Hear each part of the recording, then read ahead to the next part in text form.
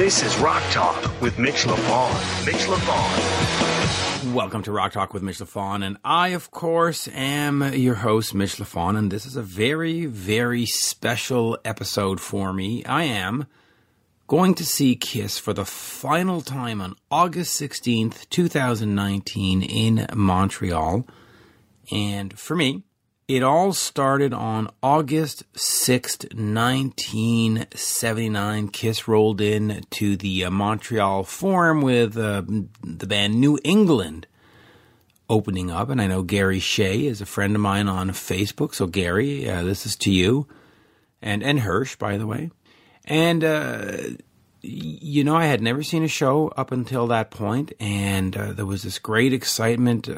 I had discovered Kiss, and I've told a lot of these stories a million times, so do bear with me, but this is sort of we're going to call it an emotional moment, right? I mean, it's the end of something. Anyway, so Kiss, I'm sitting around my house, which is out in the country, or my parents' house out in the country, and there's ABBA records and Beethoven records, and I'm listening to Beethoven's Fifth and Beethoven's Ninth and Dancing Queen.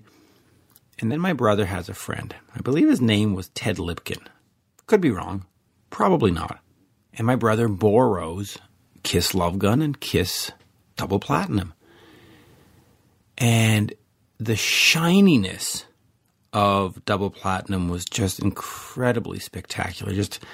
It was just shiny and beveled. Maybe beveled is not the right word, but you know what I mean. You could touch it. It was raised. You know, you could touch the lettering and you could touch it. Anyway, it was something to behold for a young kid. And then there was the Love Gun album, and I think we all know what it looks like. That imagery, especially for, I don't know, I must have been 8, 9, 10 years old. You just looked at that and you went, wow. And then you open it up or you pull out the vinyl and you see the blood dripping Kiss lettering.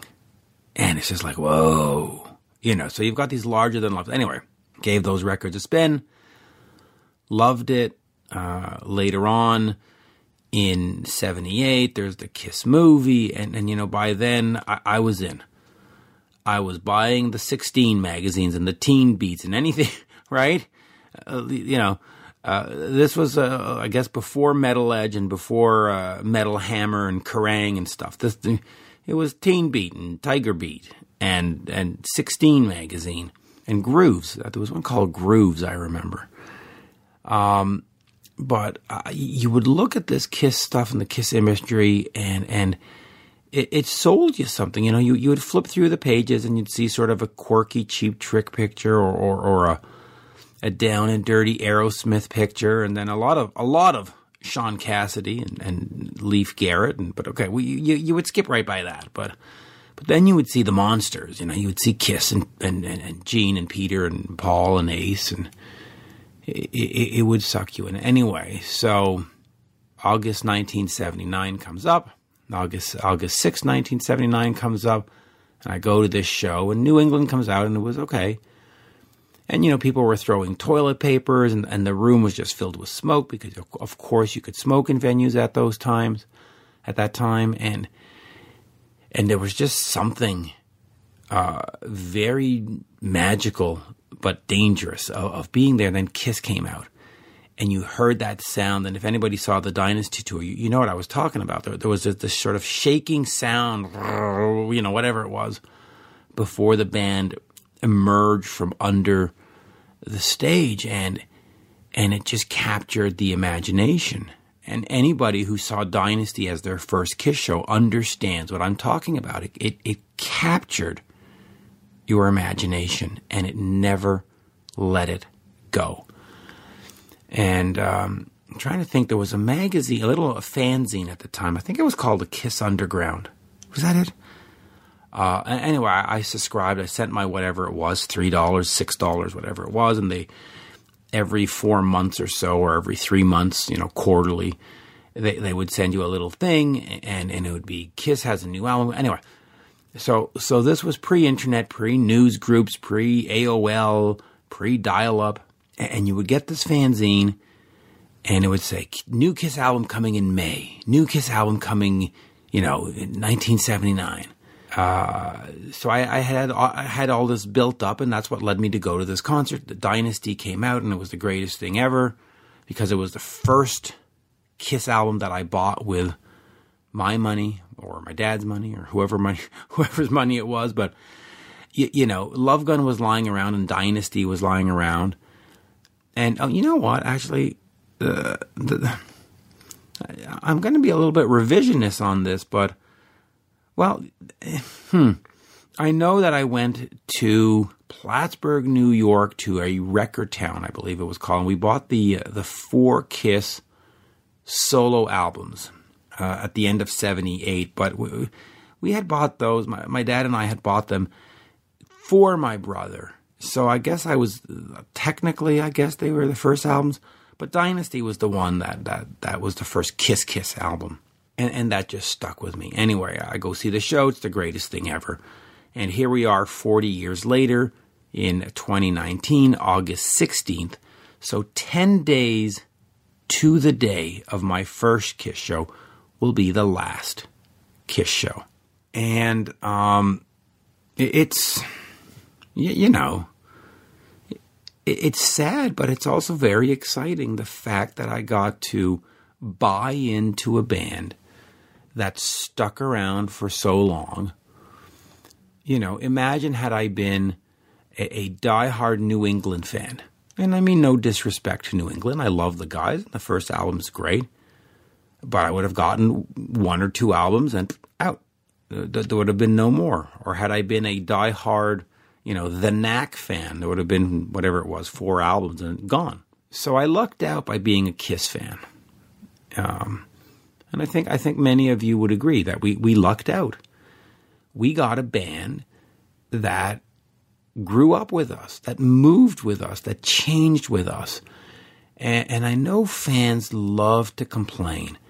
Oh, what they took off the makeup. Oh, they didn't. Oh, they changed members. Oh, Paul is and Vinny, and Tommy is not Ace, and Ace is not Tommy, and Bruce, and they should have kept the Revenge lineup, and But you know what? In that span, we've done things that if you look back, you could criticize. You shouldn't have dated that person. That was the wrong girl for you. That was the wrong dude for you. Shouldn't have taken that job. Shouldn't have quit that job. Should have gone to school. You shouldn't have mastered in that. Maybe sociology was a bad choice.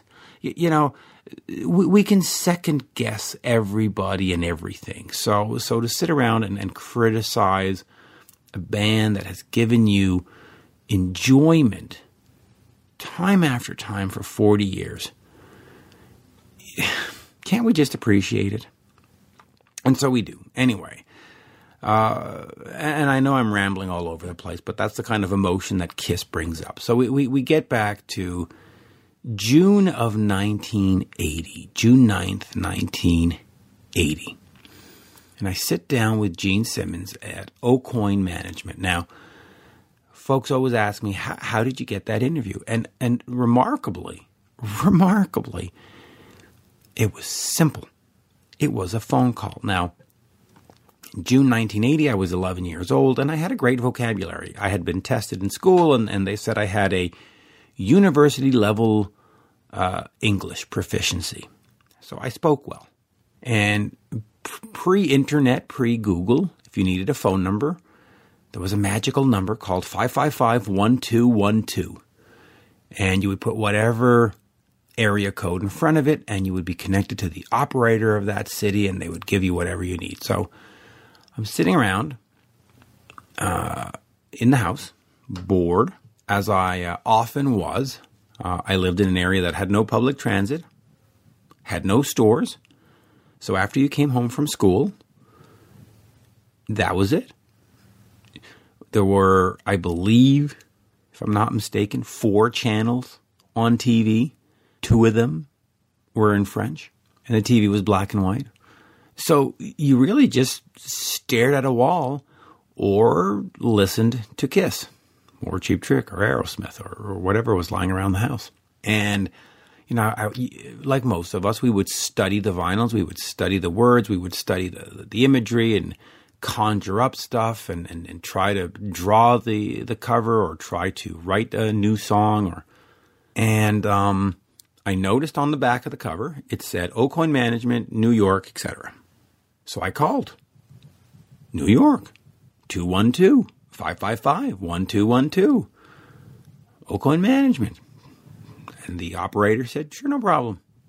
Gave me the phone number. And I phoned Aucoin Management and I said, hey, I would love to do an interview with Kiss. And they said, okay. And they scheduled me to come and talk to Paul Stanley. And I'm like, oh, okay. Come to the office and talk to Paul Stanley. So I go tell my mom. I said, you won't believe this. And she didn't believe this. I said, I set up an interview with Kiss. We're going to go down to New York to Aucoin Management and interview Paul Stanley. And she said, yes. She said, yes. Okay, we'll go. I mean, most of you, and even me, had I caught my mom maybe on a different day, if you went to your mom or your dad and said, we're going to New York to interview Gene Simmons or Paul Stanley, they would have said, get out of here. Go mow the lawn and leave me alone. Mom didn't do that. And before we're about to go, I get a call. Hey, speak to Mitch Lafon. This is me. We regret to inform you that we're going to have to cancel your interview with Paul Stanley. Ugh. You're going to do what? We're going to cancel your interview with Paul Stanley. Oh, come on. Okay, I understand. They said, however, Gene Simmons will be available on that day. Would that be okay? Would that be okay? Well, listen, I'm a little disappointed, but if I got to go to Plan B, no. Of course, that's okay. Anyway, and that's what happened. They canceled the Paul, and up until 2018, was it 2018, 2019? No. Up until 2018, I had never interviewed Paul Stanley, and in 2018, I got it done. Hey, hallelujah. Anyway. So the interview gets done, and I drive down, and the Unmasked album had just come out, and Peter Criss had just announced that he left, and Eric Carr hadn't been announced. The Palladium show was still 6 weeks away, or 5 weeks away, July 25th. Now, I have to say that when I was an 11-year-old boy, I sounded more like a 30-year-old woman than a boy, or even a child girl, and so they expected a woman to show up. So I said to my mom, listen, you're going to have to do the interview. Now, keep in mind, my mom was doing, she was a professor, but she was doing this stuff with Radio Denmark, where she was sort of the Canadian correspondent for Radio Denmark, the official broadcaster in Denmark, and she would use the Canadian broadcasting studios to put together these pieces, which were 3, 4, 5, sometimes 10 minutes or more. So we got dialed into the whole Canadian Broadcasting Corporation, the CBC and for short, and we got to borrow the gear from the CBC, and my mom went and checked it out, and we drove down to New York City. And the reason I'm telling you this is because my mom now had to be the interview. She had to interview Gene, but she didn't know Kiss. She knew Kiss because she had bought me some, the Kiss whatever, Kiss gum or whatever she was buying me at the time. By the way, was there ever a Kiss gum? I guess there were the Kiss Topps baseball cards, I think, that came with a slab of gum. But she didn't know them really from a hole in the wall. And so I wrote all her questions. And we get to Aucoin Management, and we thought, well, you know what, we're just going to walk in together and we'll interview Gene. But no, we get there, the secretary greets us. They say, Gene will be out in a minute to come and get you.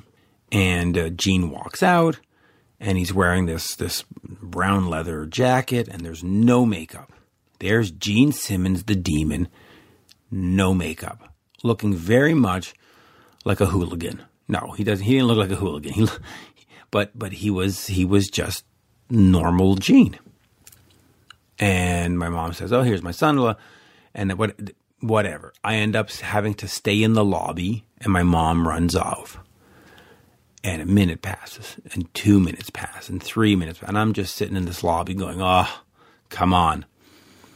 And my mom emerges and says, "Come on in." And you'll hear on the tape, she said, "Hey, my son would like to ask you some questions." But I wasn't in the room at that time. And I get walked into this room at Aucoin Management, and there were gold and platinum records everywhere. It was like wallpaper. It literally went from the floor to the ceiling. And Gene took great pleasure in pointing them out.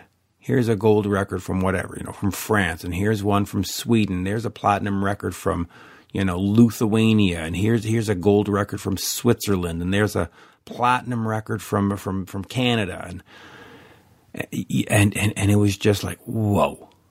I mean, it's an image burned into my mind, which is why I can still describe it to you today. And we do the interview. So on this episode, and man, am I rambling.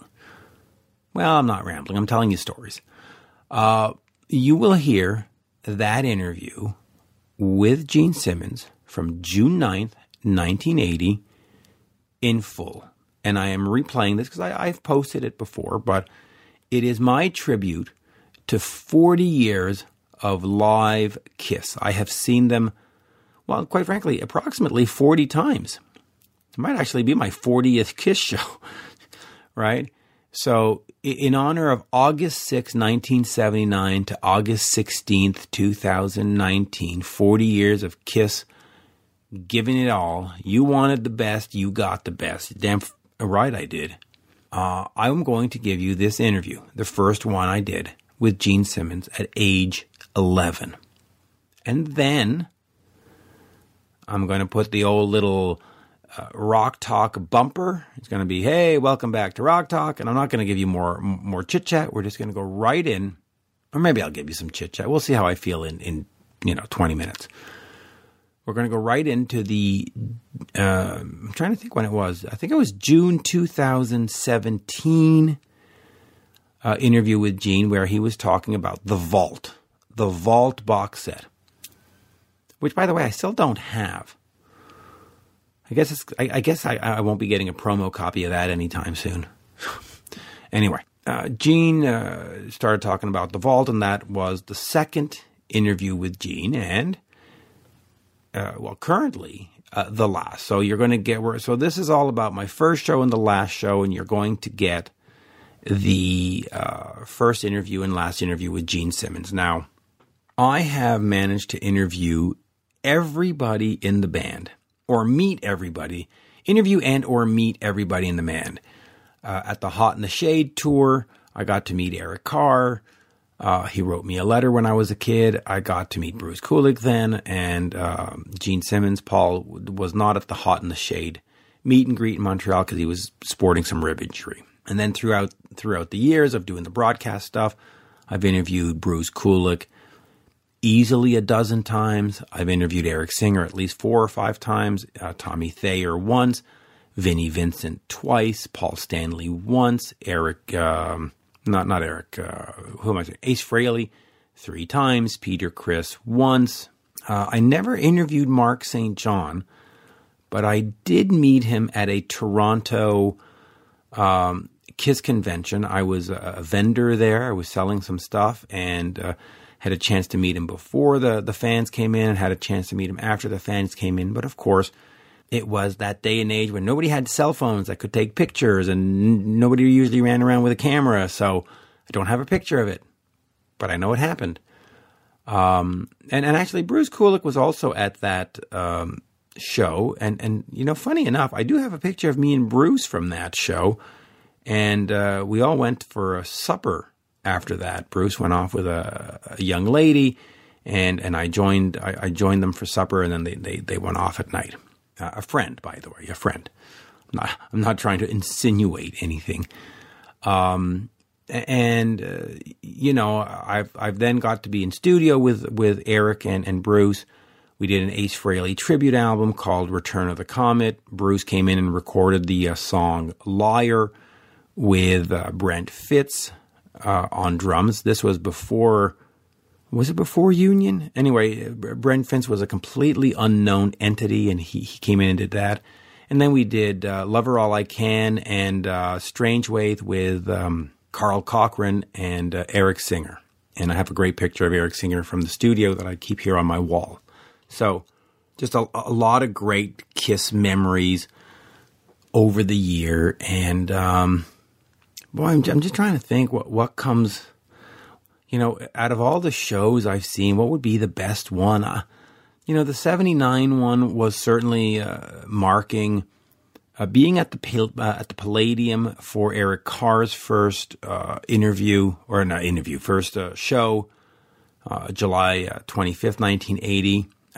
Absolutely spectacular, a great memory. I mean, it was also my first show in New York City. So a big moment for me, a little Montreal kid being in New York City for a big Kiss show. What else? The reunion show at Tiger Stadium. It was billed as the first Kiss show, and then they did the K-Rock stuff out in Irvine Meadows, and it sort of took a little bit of the shine off of being the first Kiss one, but it was the first real long Kiss one. The Irvine Meadows shows, the K-Rock, KROQ or whatever, K-Rock, whatever they were. I think it was Croc, right? Anyway, they were mostly warm-up gigs, and they did 10 songs rather than a full complement. But for those people that were at that shows, they will be, hey, I was at the first Kiss reunion show, and hard to argue. But anyway, Tiger Stadium was great, and I saw 11 reunion shows, or I think it was 9 reunion shows and 2 Lost City shows. But listen, it was all reunion shows. Let's call a spade a spade.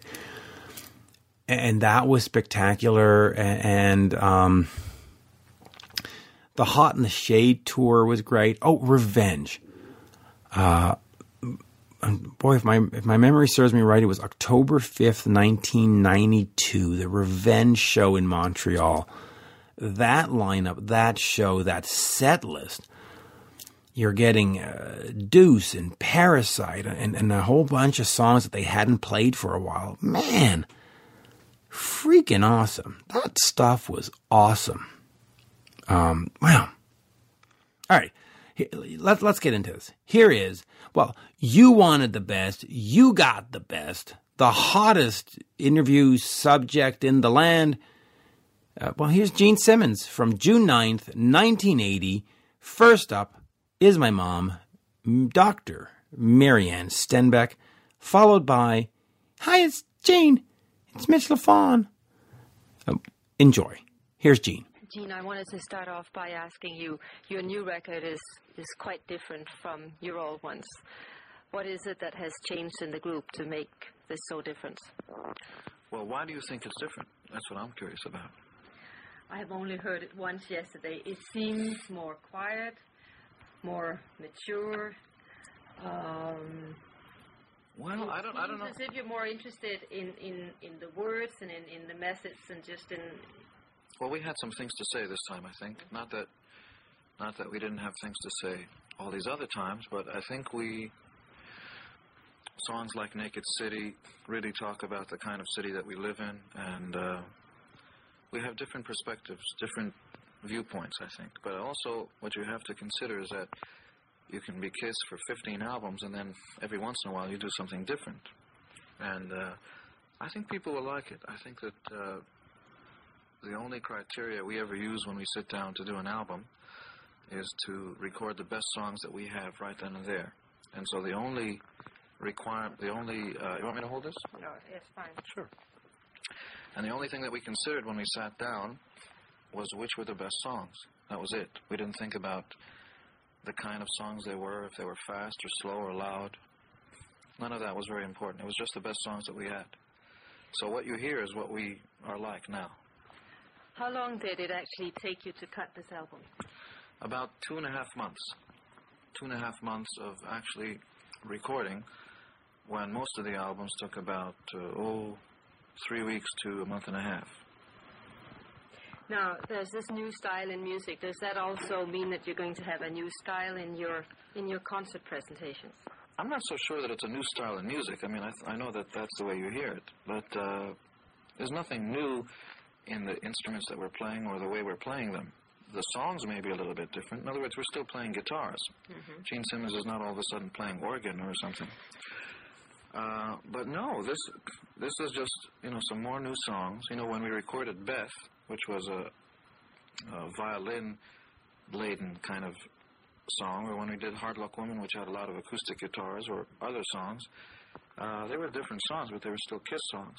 And that didn't affect the stage show, except that I hope we can take this show to Europe, but in the American show, crazy things happen. Ace's guitar flies out of his hands, and another guitar appears in his hands, and he shoots it out of the sky, and I fly up 60 feet into the air at 6 feet a second, and land on top of the light truss, which is 60 feet overhead, and throw up on people's heads, and there's fire breathing, and the whole drum riser goes up 30 feet into the air and turns around 300. Have you seen the show in America? Yeah, I've seen it in Montreal. Yeah. Yeah. So it's a pretty good show, I think. I think maybe it's the best show. It probably is the best show around. Certainly it's the best rock show I have ever seen. Do you ever get a feeling that people come to see you more for the sake of the show than for the sake of the music? Sure. I think that, and I think that that's good, because I think when you buy a Kiss record, you only get the music. So whoever thinks that people are buying our records just because we play well live is missing the point.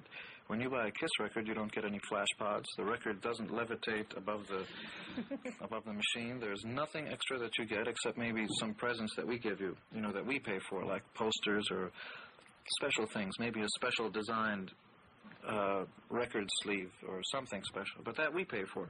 So you get nothing except the songs. So we take it for granted that people that buy the albums like the songs. When you see a band live, you should get 50% more than you get with an album. In other words, I don't just want to go see a band play their songs because I can stay home and just listen to the record.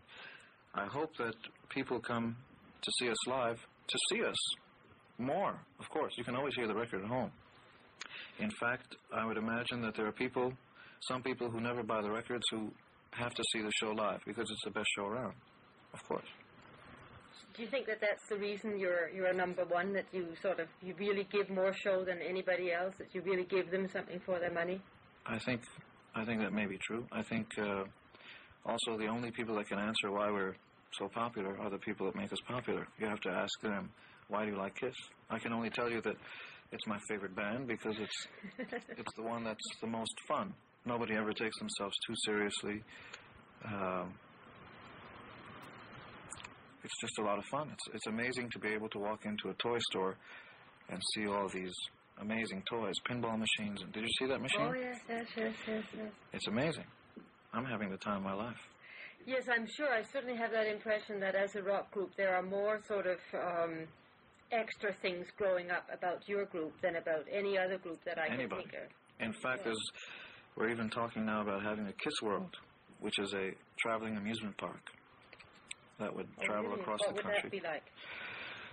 Oh, amazing rides, just fireworks and big air balloons, 100-foot balloons that go up into the air and take people for rides, and roller coasters, and just anything that we can imagine that would involve the personalities of the band. And we're thinking of having an entranceway with these big 50-foot faces all forming together with the mouths open, and you walk through the mouth, into the amusement park. But this is all in the future.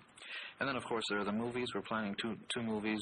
Mm-hmm. There's a German company that's working with us on doing a cartoon show for America. It's just beginning. A cartoon where you would be the main characters, but you would appear in them as cartoons. Right, superhero cartoons. And what would the other movie be? You said 2 movies. There's a science fiction movie with us as superheroes, through space and through time and all the rest of that. And then there's a kind of a movie that would follow us through Europe, and we'd bring along cameras. It would be about 2 girls who follow us all across Europe trying to get pictures of us without our makeup. And in the meantime, there's intrigue and spies and all the rest of that. I see. You also just talked before we started the interview about some robots you're going to introduce in your show. Could you just tell me something about Sure. that? There's so many things that are being worked on right now. It's a little bit hard to say, well, we'll do this and we'll do that. And anybody that's ever seen all our shows knows that every show is different completely. The costume change and the songs change, and of course the show changes. But right now we're working on these puppets who are about 3.5 to 4 feet tall. Mm-hmm. That are completely automized. In other words, we can control them from off stage in the same way that you in the same way that you can control those automatic planes that go through the air, you know, you can, same kind of process. And these talk and walk, and they can play drums and play guitars. And maybe we'll have these little people, little KISS puppets go up on stage, play one song, and then get off the stage, and then have the real guys, 4 times as big come out. Fine, just hang on a second. I unfortunately have tape, I think. It seems to... It's funny, in Europe everybody uses... very, very fast. I just have to turn it down, I think. What does people use in Europe? How long is your European tour going to last? Well, we always get new pieces of paper every other week, but right now we've got a European tour that lasts about 6.5 weeks. And then we come back to America for a week's rest, and then we go to Australia and Japan and New Zealand and Singapore, and I don't even know where else. And then we come back to America to do an American tour, and then we do the next album in the spring. Not this spring, next spring. So there's been no new album until next spring at all? There may be a Peter Criss solo album before then. I suppose the obvious question is to ask you, why did Peter leave? There's nothing too complicated about that. Peter, has gotten remarried. He's got a beautiful wife who's the Coppertone girl, the suntan girl. So all over America, there are these 50-foot posters of her, kind of leaning sideways, advertising suntan lotion. But he's very happy, and he just doesn't want to tour. He doesn't want to go out and tour anymore. He wants to stay home and make little Peter Crisses with little drum sets, And we have to respect that. We all grew up, we worked together for this one concept. Everybody created it, and we have to respect his wishes. And we had a choice. The choice was to quit, to break the band up because one member didn't want to tour, or to continue the concept. And we all sat down and talked about it with Peter, and Peter agreed that we should go on. Now, Peter's going to remain a member in the partnership. Nobody was fired, nobody quit. He's going to remain a member in the partnership, and he's going to record solo albums, and I don't think he wants to tour. And we're going to get a new member with a new concept, new design. Has the new member been chosen? Yes. But you're not going to say? Not yet. Okay, well, that's fair enough. You talked about this, that you give more to your audience, and what we were really wanted very much to find out was, why is it that somehow you, more than any other group, has become not just a musical group, but almost an institution, a religion, a cult for millions and millions of people? What is this sort of specific fantasy world that you think you've built up, if it is a fantasy world? I think you can answer it very simply. I think you can answer it with one word: fun. What I mean by that is you can... the reason we put out toys and the reason we get involved with that is because it's fun. I like toys. I don't do it for you or for anybody else. I want a pinball machine. So if I see a lunchbox, I like lunchboxes, and I want my face on them. We try to make everything that we do fun, from the stage show to the albums. When you buy the album, we really spend a lot of time and money in trying to make them as interesting looking as possible. And anything that we do, we try to have a good time with. I think, it's the reason Superman or Santa Claus or any one of these big heroes are popular. It's because they're fun, because they don't tell you how to wear your hair, who to vote for, what kind of religion you should have. A performer shouldn't tell you that. And we never try to tell anybody what to do. But yet you have been banned in a few places for, they say devil worshipping or some other silly things like that. How do you feel about that? it's unfortunate, but I think these people are misguided. It's a shame that they can't spend their time and their energy and their money on something more important, like getting food to poor people. Or, I mean, that's far more important. The amount of money that they spend on making sure that everybody thought that we were devil worshippers, they could help some people out. So I feel sorry for them. It's unfortunate. But it's nothing new. Beatle records were burned. Elvis was the devil, you know. That's okay. Do you feel, you don't feel at all that you're leading children astray, or you don't think there's any background to that kind of accusation? I mean, I don't feel so either. To where? I mean, they say, well, you know, to lead them to devil worshipping, or and they say all this blood and gore and so on, it's going to have a very negative effect on them. I think if anybody is going to have an objection about the band, I think you can simply turn on the television and then tell me which is gorier. You never saw anybody in Kiss beat anybody up. And we never tell you to do any one of those things. It's not what we're about. But I think anything that we will do, we're going to do for shocking purposes. You know, we'll do almost anything to make the show interesting. But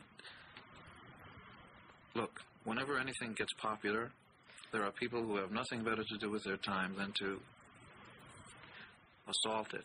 It doesn't mean, even Christmas, you know, even with Christmas time, you've got a person in American literature, in English literature, whose name is Ebenezer Scrooge. Mm-hmm. And all he does is he says how terrible it is that everybody's having such a good time. Yeah. But the truth is, there's only one person having a bad time. So that's what our new album cover is about.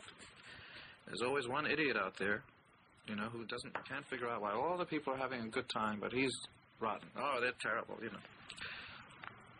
Do you feel by and large you have been treated fairly by the press, or of course. No matter, even the press that hates us, well, most press hate us, realize that you can't avoid us, and so they always print pictures of us and spell our name right. So I don't care what anybody says about us, as long as you print the pictures and spell our name right. That's fine. People will always decide what they like, no matter what anybody tells them. That's true. What do you think, if you say you're not trying to tell anybody anything in your songs, but do they have some kind of message anyway that you would like to get across, or is it just let's all have fun, or is there something more? There are no messages. What is the message in circus, when you go to see a circus? Mm-hmm. There are no messages. Hopefully it's entertaining, but nobody's telling you to do anything. When somebody does a somersault, or when somebody breathes fire, there's no message. The only purpose is to entertain you. So, you know, the song titles that we've got are not leading. It doesn't say destroy the world. It doesn't say go do this or go do that. They're very simple kinds of songs that talk about what it's like to live in New York City, a girl who's very European, you know, in her... It's about a girl you hope to meet, I gather. We will meet them. They're out there. Yes, I know they are. Okay, for the moment, to ask a question. What is it you would like to ask me? Why do you have makeup? Oh my God, what a question. Maybe you should answer that. Why do we wear makeup? Yeah. Why do you wear sneakers? So you don't get your feet cut. Well, he got out of that very nicely. I think the only reason we ever decided to wear makeup or costumes or anything else was to try to make Kiss a special kind of band. I didn't want to look like anybody else. I didn't want to wear... I mean, if I dressed like this and walked out on stage, it wouldn't be very exciting. Also, the makeup is another way of expressing your personality, you know? Clowns do it, and actors do it, and... you know, a long time ago when Indians went on war, when they went into war, right, witch doctors would put on makeup and dancers would put on makeup, and a lot of people still do it. They have masquerade parties and Halloween. It's just a way of dressing up for a special event. You know, every show for us is special. Yeah, but like most things say that that it's, you know, so like people will follow them until they take off their makeup. What do you mean? I didn't understand that. Like in the magazine they say that you'll follow, like, the fans will follow you if you have the makeup until you take it off. That is sort of an extra public relations that part of your fascination that nobody will ever, you know. Oh, of course. In other words, you think that if we took the makeup off, people wouldn't follow us. It's possible. It's also possible that if Santa Claus stopped wearing his red outfit and took the pillows away from his stomach and you found out that it was your father, you know, coming through the chimney, or it was your uncle or somebody, that Santa Claus would stop being a magical kind of person. I think maybe you're right. I think maybe if Superman stopped wearing his costume and just dressed up like Clark Kent, maybe he wouldn't be Superman anymore. Maybe you're right. Are you a kind of modern-day clown? No, I don't think clown, because I'm not making fun of myself. No, but I meant in the general context of entertaining, bringing happiness. Yeah, maybe modern-day heroes I like more, only because clowns make fun of themselves. They don't take themselves seriously. We do. I mean, Superman or somebody like that will never make fun of himself, even though he's dressed very strangely, you know, blue and red tights and a red cape. So, I mean, so that's very... it's not normal for a man to wear that. Now, that doesn't mean it's good or bad. But I don't think clowns is the word. Maybe heroes. Do you have anything else? Well, what do you think about the people who sell things without you knowing about it? What do you think about people who sell things without us knowing about it? I don't know. I bet you do. I think it's, well, you know, if they have a good time, I think it's okay for them. I don't, and I'll tell you why I don't agree. If somebody can sell something and put our name on it, let's say you bought a T-shirt and it said Kiss on it, but we never told these people that they had the right to do it. Now, let's say you take the shirt home, the T-shirt home, and it shrinks. Or let's say the Kiss falls off and you want your money back. Now, you can't go back to these people because they don't exist. They disappear. All they care about is taking your money and disappearing. But if you buy something that says Kiss on it that we authorize, we ultimately are responsible for it. So if you buy a truck and it doesn't work, you can take it back to the manufacturer and say, look, this doesn't work, and you can get your money back. And that's the most important reason for making sure that you authorize something. But the people who sell, like, these pictures and all this, what do you think? Some people in London sell pictures of you and all this. I think it's wrong. They know it's wrong. And if they... they do it for the money. And if they become very big, you know, if they do a lot of business, then our lawyers call them and they get sued. And that's life. Well, like, there's one thing called the Kiss Underground, and they said that you joined it. Yeah, that's true. Now, see, that's a nice little thing. There are some guys from Kansas City someplace who put out a little magazine all by themselves. Now, it's really not supposed to happen, except we don't see that they're money hungry. They're not trying to rob anybody, you know, and they're not charging a lot of money for it. It's just a hobby, and so we support it. You know, we send little articles and we call them up on the phone and say hi. But the people and they give their address, so you can write in and say, look, I didn't get my magazine. Would you send another one? And they'll send it to you. But the people that bootleg, that's a word that means somebody who puts out something. Yeah, but, like, there's some bootlegs that have names. Like, that's what that's okay. Like, I have a name. There's some that says bootlegs destroys Anaheim and takes on Tokyo. Yeah, those are records that came out that were not authorized. Those records are not supposed to be out there because they're not good records. If you listen to those records, they're recorded live and they sound terrible. And that's why we said that they weren't allowed to do it. But they did it. And they may have been taken to court. I don't know.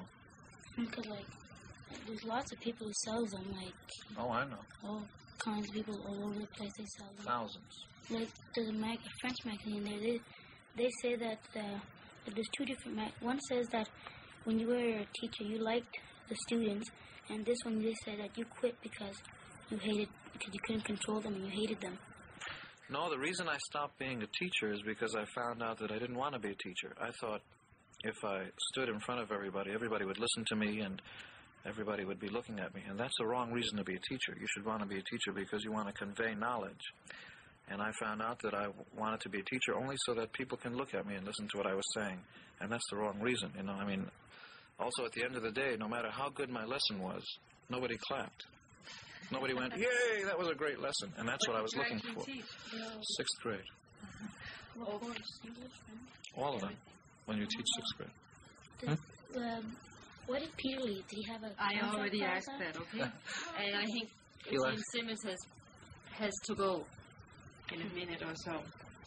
I know you would love to spend your whole life with him. I know that.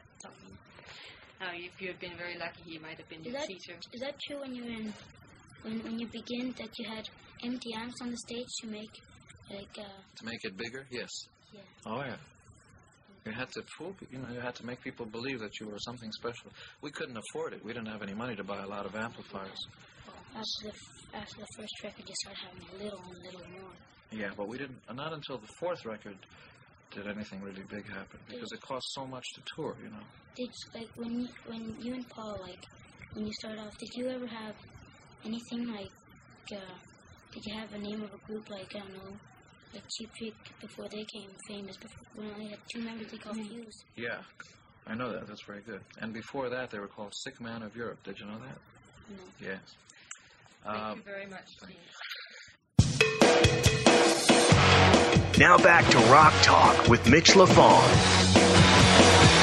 And there you have it, folks. Once again, I have played for you the interview I did with Gene Simmons when I was 11 years old. It is something to be proud of, I guess. Something I just I can't let go of. But big thank you to Gene for having taken the time to answer those questions. And then we're going to move along to the 2017 interview where Gene is talking about The Vault. But before we get to that, just I want to say to Gene, to Paul, to Eric Carr, Eric Singer, Bruce Kulick, Vinnie Vincent, Mark St. John, and I don't know if I've forgotten anybody, but Tommy Thayer.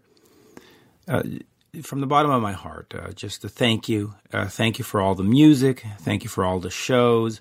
Thank you for all the entertainment, whether it's Gene Simmons' Family Jewels or the Paul Stanley live DVD where he was with the Rockstar In Excess band or Rockstar Supernova band or whatever they were called. And thank you for all the shows, the ones I saw in Montreal and Toronto and Ottawa and Quebec and New York and Los Angeles and all the other places I went to, especially on the reunion tour. Thank you for that reunion tour, by the way. That reignited my passions. Thank you to Eric Singer for joining the band in '92. And I've said this many times, but I was walking through the living room and Much Music was on TV just randomly. And I saw this Kiss video for Unholy and I was like, wow, what is this? And I saw the drummer and I was like, man, who's that guy? Again, because in '92, we didn't have access to internet or Google. You didn't know when a band changed members. You would just show up and go, hey, that guy doesn't look familiar. And that reignited my passions for Kiss because, and I've said this previously, but by 1992, I was all about Metallica Black Album and Def Leppard and Motley Crue and Bon Jovi.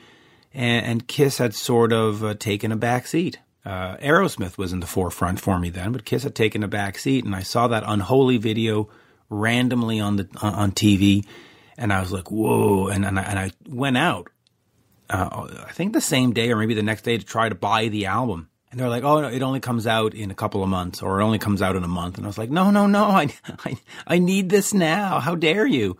What is this, putting a video on TV that you can't go purchase immediately? Jeez. So thank you for that. Thank you for everything.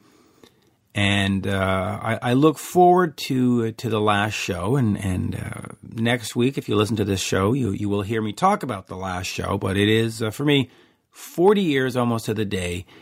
And it's remarkable considering I'm only 39 years old. But anyway, here we go. My final interview with Gene Simmons from September, not June, September of 2017. Here is the one, the only, the mighty Gene Simmons. Hi, it's Gene Simmons. Hello, Gene. Pleasure to speak with you. And thank you. Yes, very much looking forward to the release of The Vault. So I just wanted to get talking about that. Tell me about the different fan experiences that are going to be offered. Well, everybody should forget all that. There's been a lot of chatter about this, of experience I don't care about that experience thing. Here's the headline. Because I'm fortunate and blessed and the fans have given me the life that I never dreamed possible, at my cost for jets and hotels and security and insurance and all that, I'm going to fly around the world and hand deliver every single Gene Simmons vault into the sweaty palms of those who order it. The simple idea is fans go to GeneSimmonsVault.com. It'll answer all the questions. But in short, this is the largest box set of all time. It features half a century, 50 years of unreleased tracks, 150 tracks that have never been released that start 1966 to 2016. Songs I've co-written with Bob Dylan, who was kind enough to come over to my house 20 years ago, and we wrote 3 songs together. I also recorded the actual songwriting process where we're kidding around and playing guitar. That's in the box set. The Van Halen brothers joined me for 3 songs from 1978. Joe Perry from Aerosmith is on one. All the Kiss guys are on a few. I mean, it just goes on and on. The actual Gene Simmons vault is 38 pounds, right under 3 feet tall, under 2 feet wide, and literally has metal wheels and is designed to last a lifetime. It has a 50,000-word huge book with hundreds of photos from my private collection, 10 CDs. It's the monster of all box sets. I should call it Godzilla, but the name's taken. So the simple idea is there will be very few of these made, a few thousand in the world. No retail, no stores, no downloading, no file sharing, none of that not cloud nonsense. This is a piece of art that I take great pride in, and at my expense, I'm going to fly around the world and hand deliver it to those who purchase. Only a few thousand on Earth will be made. And then the rest, for those of you that can afford it and want to do extra special stuff, you can find out all the other stuff by going to GeneSimmonsVault.com. Talk to me about the writing process with Bob Dylan. How does Gene Simmons and Bob Dylan get together? And was it for a solo album? Was it for a Kiss album? How does that come about? Well, I never write for any particular thing. I just write. When you feel like it's coming on, you take the time and whatever comes out, comes out. How did Bob happen? I called up the manager and I said, "Hi, it's Gene Simmons." They go, "Oh, hello." I said, "What's up?" I said, "I want to write with Bob." They're going, "Well," and then from the background, "Yeah, well." So he, no kinder, more generous guy, real charmer.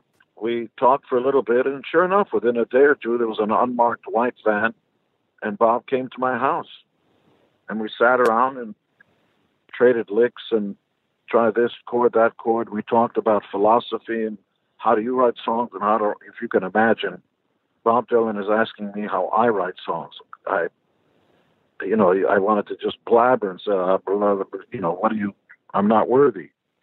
And all of that is also on the box set, the actual songwriting process. Right. Now, other than Paul McCartney, I would imagine that sitting down with Bob Dylan's got to be sort of a fan experience for you. Well, it would be amazing for me, but even Paul McCartney buckles his knees for Bob Dylan. Yeah, exactly. Talk to me about those demos with Eddie Van Halen, Alex Van Halen. They were, of course, for the Love Gun album.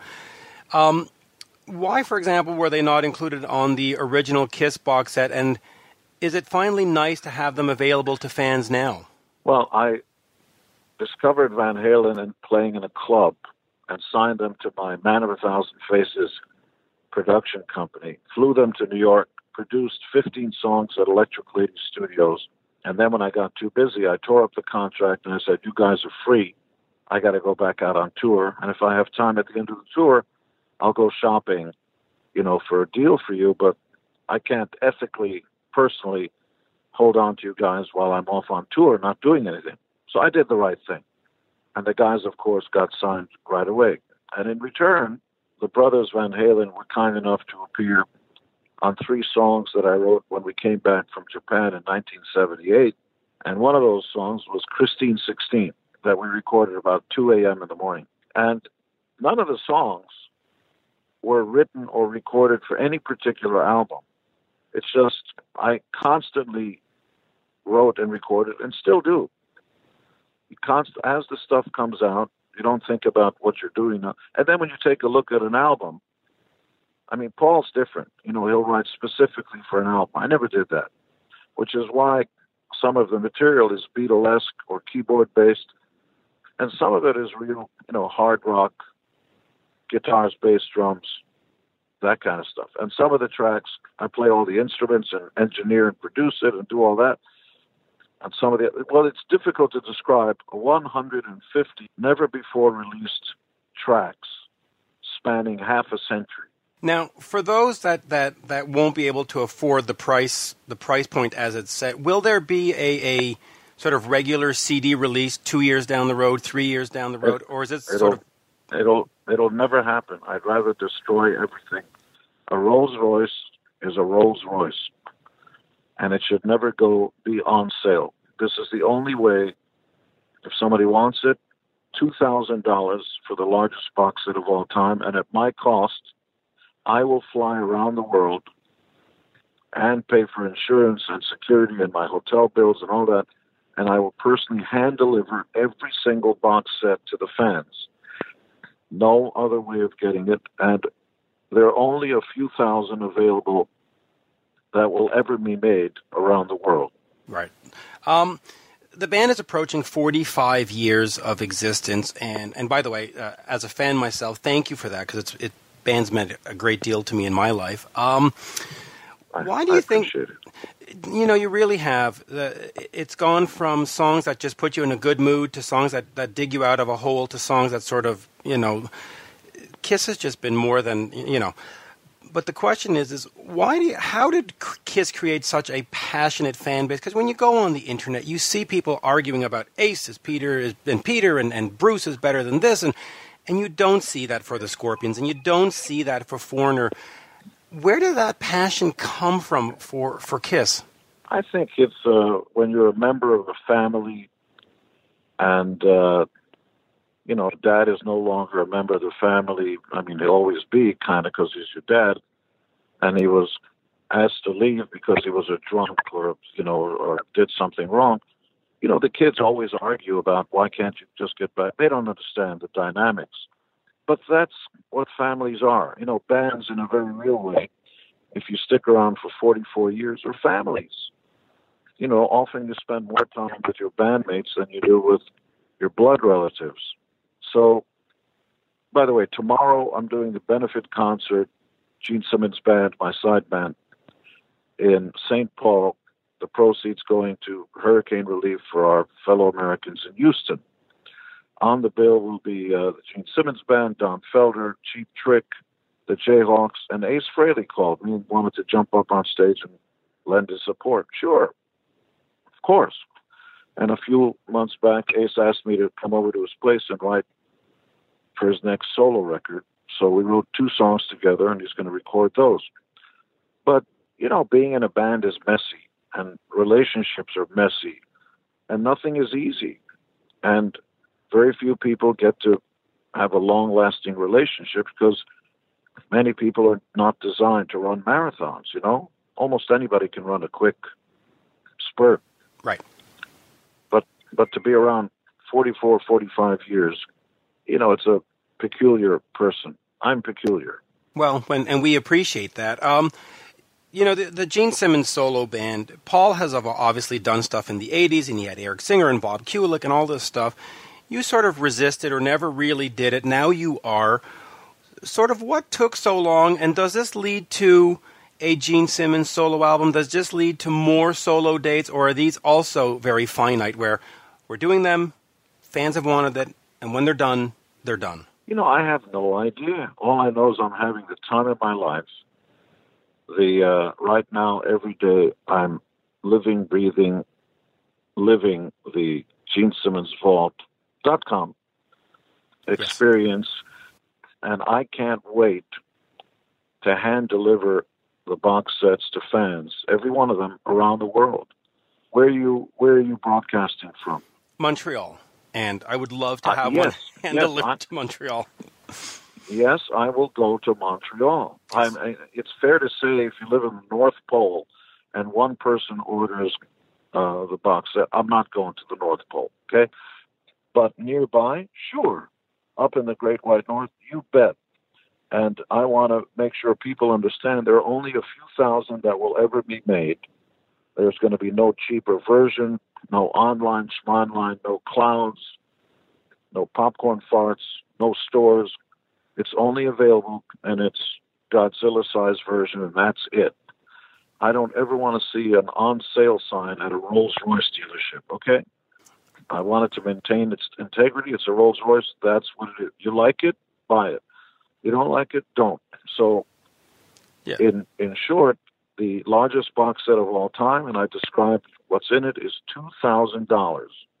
I'll pay for airplane flights, hotels, insurance, security, all that stuff. Of course, the accountants and lawyers think I'm out of my mind, but I can afford it. You want it? Come and get it. First come, first served. After the supply is depleted, my guess is before January, there will be no more. But starting January, I'm taking a year off from touring, and I will fly around the world and hand deliver every single box set to the fans. 18 hours of music on top of that. Now, you just quickly said you're taking a year off of touring, so that means no solo dates and therefore no Kiss dates for 2018. Well, no Kiss dates, or if we have a free weekend and there's less going on, sure. But if I'm going to New Zealand and Australia, you want to plan so that when you go to New Zealand, you'll hit Australia next and so on. And it's difficult to crisscross the world if you have, one person in Russia and 100 people in South Africa. You got to plan it so it makes sense. So convenience for the fans and for me is important because you don't want to force anybody to, hey, let's meet Saturday. Oh, I'm sorry, my daughter's having a birthday and I'm not available that day. So you got to plan this way in advance. It will get done. I'm committed to this. Don't worry about the details. I get whatever I commit to, I get it done. Well, that is certainly something that I can agree with over 45 years. Kiss has always delivered on their promises, and you and Paul, I should say, have also always delivered on your promises. I know we only have 15 minutes, so I just want to ask one or two last ones here. You mentioned that Kiss was a family. Reunion talk aside, do you ever see yourself getting on stage with Bruce and Ace and Peter and just do like one song and a special concert at Madison Square Garden where they all come out and do two songs from their era, or has that sort of ship passed? Oh, I mean, if you're going to do a one-off, anything's possible. In fact, Bruce Kulick and Bob Kulick are going to be on the Kiss cruise. We have wonderful lineups, and we have an awful lot of fun. So there are no rules. It's just that, if you're on a team, you want consistency. You want to be able to have a guy you can count on when you pass the ball because the whole team depends on that, right? Absolutely. And so if the guy you pass the ball to is on drugs or alcohol, the whole team goes down. You're depending on each other, all for one for all. And our original members, Ace and Peter, were, the best things that ever happened to us. We couldn't have happened without them. But if you succumb even to the cliche of cliches, the bus leaves without you. That's life. You don't get to determine who and what everybody does based on your timeline. Or, I want to take a year off and do nothing. No. Or I'm not healthy enough to be on stage. But, I think both Peter and Ace are in a great frame of mind, finally cleaned up. And that's great because we love them and support them. But 3 times in and out of the band, that's enough. Yeah, and as a fan also, I have to say I'm glad that I was introduced to a talent like Bruce Kulick, to a talent like Eric Singer, and of course Eric Carr, we can't forget. They've added greatly to the whole music landscape, so, good for that. And then we'll finish with this. People think in terms of finite ideas. AC/DC can't exist without Bon Scott. Actually, they can. And they can exist without, Brian. No, actually, they can. Axl did a fine job. and Van Halen, who I discovered can't exist without David Lee Roth. Actually, they got bigger with Sammy Hagar. So all these rules mean very little, and the fans will continue to argue with themselves, with each other. I like this, you like black, I like red. Well, that's nice. But a band is a dynamic thing. It breathes, it's alive, and it's only as good as the people in it.